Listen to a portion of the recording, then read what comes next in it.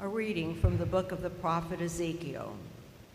Thus says the Lord, you, son of man, I have appointed watchmen for the house of Israel.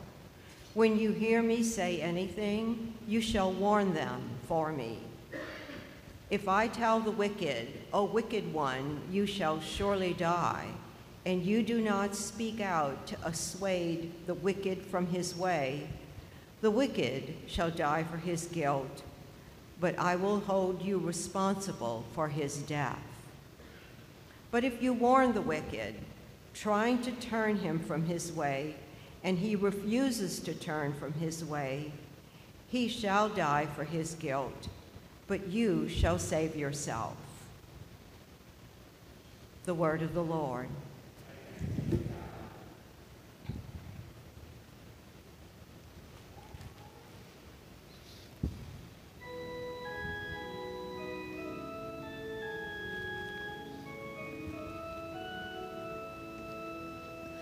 If today you hear his voice, harden not your hearts. If today you hear his voice, harden not your hearts. Come, let us sing joyfully to the Lord. Let us acclaim the rock of our salvation. Let us come into his presence with thanksgiving. Let us joyfully sing psalms to him. If today you hear his voice, harden not your hearts. Come, let us bow down in worship. Let us kneel before the Lord who made us. For he is our God, and we are the people he shepherds, the flock he guides. If today you hear his voice, harden not your hearts. Oh, that today you would hear his voice. Harden not your hearts as at Meribah, as in the day of Massah in the desert, where your fathers tempted me. They tested me, though they had seen my works. If today you hear his voice, harden not your hearts.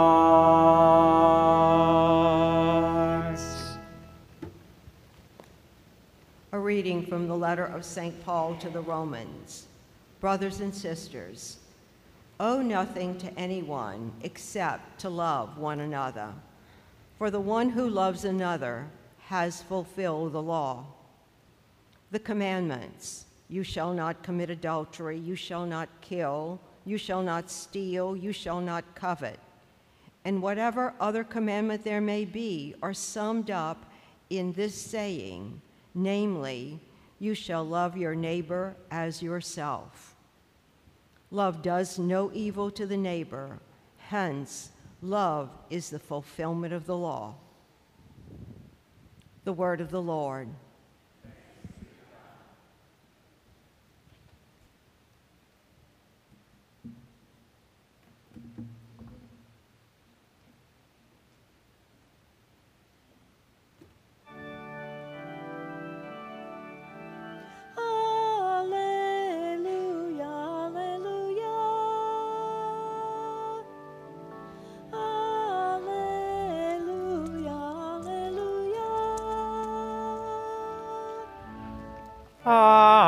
Alleluia, alleluia.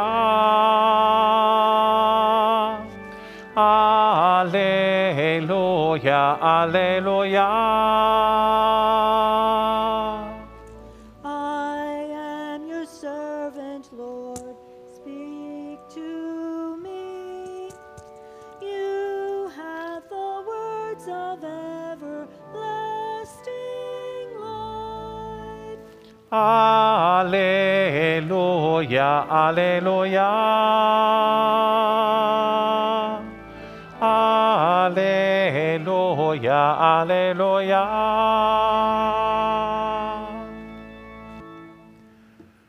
The Lord be with you. A reading from the Holy Gospel according to Matthew.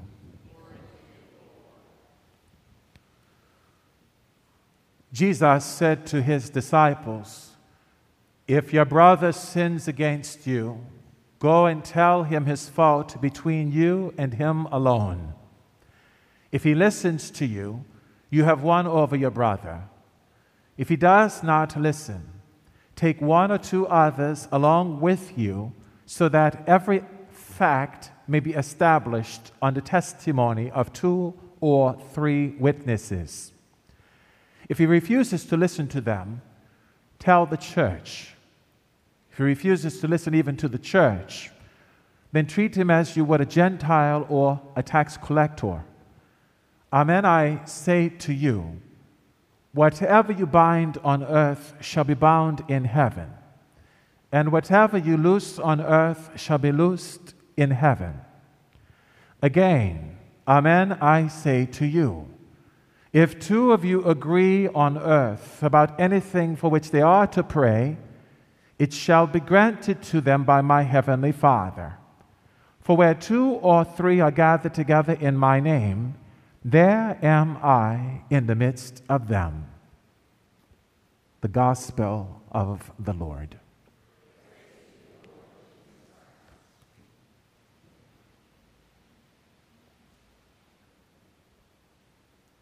Forgiveness and reconciliation are probably one of the most painful ways you and I are called to deny ourselves, take up the cross, and follow Jesus. Forgiveness and reconciliation. And today, the gospel presents us with how Jesus is establishing a process by which he is establishing the foundation of the church, his authoritative foundation, his teaching authority, as well as the authority to bind and loose relative to moral failings and sins that can create scandal in the body of Christ, that can become obstacles to the grace of God. This is Jesus extending this authority today, not only to Peter, as we heard a couple of weeks ago, but now to the other 11. And so as he speaks to us about this, we also can recognize there is a both and dimension to it. Yes, it's exclusively to the Pope, the bishops in communion with him, the priests that are an extension of the authority of the bishops, but it's also something that also permeates the entire mystical body of Christ. As the head goes, so does the body, and vice versa. We know this from the time when, before Paul, he was Saul, and he was persecuting the early church. As you remember, Jesus encountering him in his glorified state on the road to Damascus, "Saul, Saul, why are you persecuting me? Who are you, sir?" "I am Jesus, the one whom you're persecuting." And I've always used the example, if someone steps on your foot, does not your head complain? Yes, it does. So Jesus affirming that he is a part of his body, the church. A church, mind you, that has a charge to make disciples of all nations. And while at the same time adhering to everything that the Lord has taught us in his word, but especially in his deeds. So we're told in a situation where a brother, and this again, it's not to be speaking about sibling relations here, a brother in Christ, in the body of Christ, if a brother sins against you grievously, now these are serious sins. If he sins against you, you go to that person first in a private manner, in a personal manner. It's personal and it's private. And in that time together, what are you to do? Unveil it. Unfold the situation together. Put it before them and express to them how it is that what they have done has injured you. If there is a an acceptance of this, if there's in reconciliation, then you've won your brother over. But if there's resistance, if there's some stubbornness about this, there's a resistance and an unwillingness, then go and get at least two other witnesses. Here Jesus is referring to the 19th chapter of the book of Deuteronomy, verse 15. This is the background by which he's appealing to the covenant ritual of process by which anything that goes against the law of God is to be dealt with. You must establish this on the grounds of at least two other witnesses, not one person just saying this or that. No, they need to be there. Now, whether they have to be witnesses who actually witnessed the grievance or witnessed the action, the sinful behavior, or if they were witnesses who were there at the time when you tried to extend this moment of reconciliation, we don't know. But two witnesses that are able to testify to the validity of the situation on some level. Now, when that is brought to them and they still are resistant, then you bring it to the church. This, in a sense, would be like an ecclesiastical body, similar to like anybody who knows of anyone who has gone through the process of an annulment, which, let me say, it's not a Catholic divorce. A lot of people think an annulment is a Catholic divorce. No. The declaration of a nullity of an annulment is to state it speaks to the sacramentality of the marriage, and it's to establish that before the day of the wedding, either one or both of the parties was not willing to hold up their part of the responsibility of what marriage calls for, Christian marriage calls for, or were incapable of doing so. And this can be manifested in various ways, and they have guidelines by which this can be established. And so when a declaration of nullity, when a person seeks an annulment, they go before an ecclesiastical body, those who have been commissioned and authorized by the church to discern in such a matter. And whatever that decision is, it goes to the bishop ultimately, and he affirms or says otherwise based on what is established in the hearing. But this would be an example, a very real down-to-earth example in our times of what this we're talking about. We're not talking about go to the church like go to Rome, although sometimes some cases have to be sent to Rome for a final judgment. But that's a very rare occasion. More times than not, it can be dealt with in the local church of the community. But here we have it. If in that situation, even with going before the church, they remain obstinate, unwilling to be responsive to the movement of grace, to repent, to acknowledge their wrongdoing, and do what's necessary to repent and stay in good relations with the body of Christ, then you ought to treat them as a Gentile or a tax collector. They are to be cut off. This would be the ancient and the Jewish tradition. This would be our way of saying excommunicated. Excommunicated. In other words, outside of the communion, outside of the community. And this is not, you say, well, Father, that seems so harsh. How is it that Jesus, who wants to be all-inclusive, he calls everybody to be a part of the body of Christ, to be a part of the church? How is it that he's given these directives to cut people off? Well, it's not being done in a manner that is based in malice.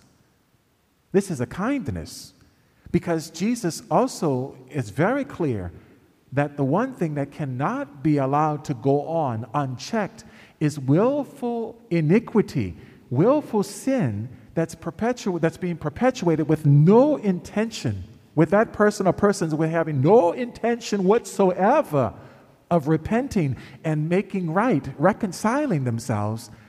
They have to be cut off, because this is a great disruption to the movement of grace and the mission of the church. But cut off in a hope that cutting them off from the community, they will come to their senses, they will come back, but they are to be treated as those who still need to be evangelized, that still need to hear the great mystery of the kerygma, the good news, the gospel, that God has sent his only Son into the world, that we may have life and have it to the full. He did not send his Son into the world to condemn the world. So this directive is specifically being spoken to the apostles.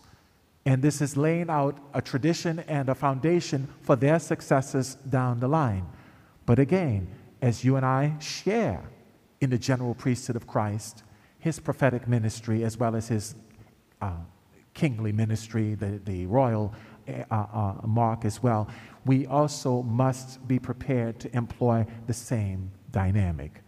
But very often what happens with us, somebody does us a wrong, and instead of going directly to that person in private, we tend to tell it to all of our friends or to whoever would listen to us, and that creates a climate of gossip, and it just exponentially explodes a situation that should be dealt with always with compassion and with love.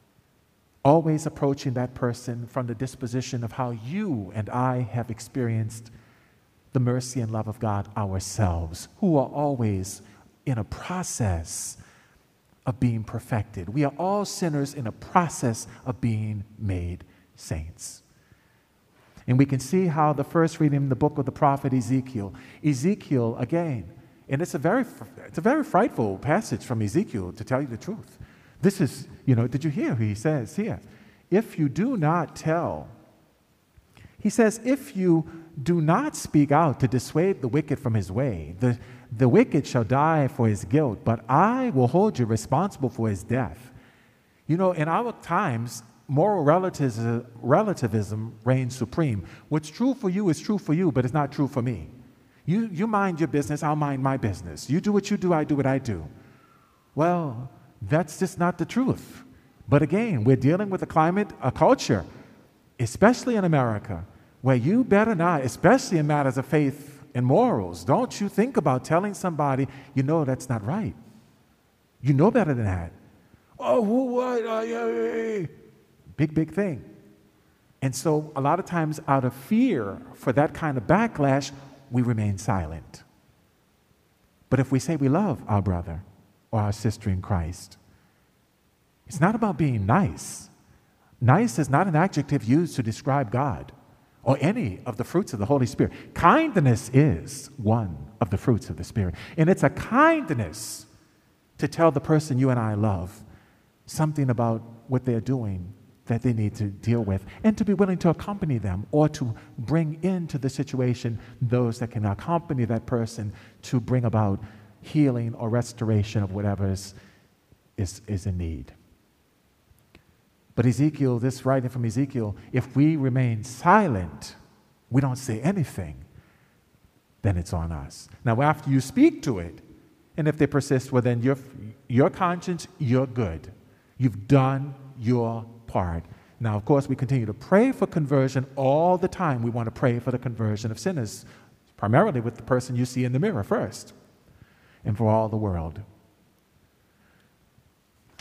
So, as we look at this writing today, as we hear this word of God, we also gain clarity about how it concludes. Amen, I say to you, if two of you agree on earth about anything for which they are to pray, it shall be granted to them by my heavenly Father. For where 2 or 3 are gathered together in my name, there am I in the midst of them. Now, very often this passage is to say, well, if 2 of us come together and we pray, well, Jesus is there, and whatever we pray for, it's going to be granted to us. But again, remember, this is being spoken to the apostles, to the 12. So wherever the two or more of them are gathered, and they're praying about a matter that needs to be adjudicated in some way, they need to rule on or make a decision, Jesus promises his presence is there. And it shall be held, bound in heaven as it is on earth, or loosed in heaven as it is on earth. This would be akin to ecumenical councils, such as Vatican II, Vatican I, Trent, and so forth. That's the body of apostles coming together, much more than 2, obviously, Jesus present there, affirming and confirming their decision or decisions. So this should give us a great peace in our hearts to know that the church that we have today, albeit, yes, we still have our fair share of saints and sinners that comprise the body of Christ, but that does not negate or discount the fact that Christ governs her and has empowered the church to rule authoritatively in matters of faith and morals for the well-being of the entire mystical body of Christ, enabling us, as St. Paul exhorts us, owe nothing to anyone except to love one another, for the one who loves another has fulfilled the law. And that, mind you, is a mandate that Jesus has entrusted to us that can only be fulfilled with the grace of God. To will the good of the other purely as other, to act in that person's best interest, to put ourselves second for the good of the other, whether we like them or not, whether we feel good about them or not, requires the grace of God for us to do such a deed, which again encapsulates all of the law and the prophets. So today, we hear the voice of God in His Word. We pray not to harden our hearts, not to be resistant to this movement of grace, but to receive it and to trust that the Lord of heaven and earth continues to be among us, imparting to us the ministry of reconciliation for the glory of God and the salvation of souls. God love you.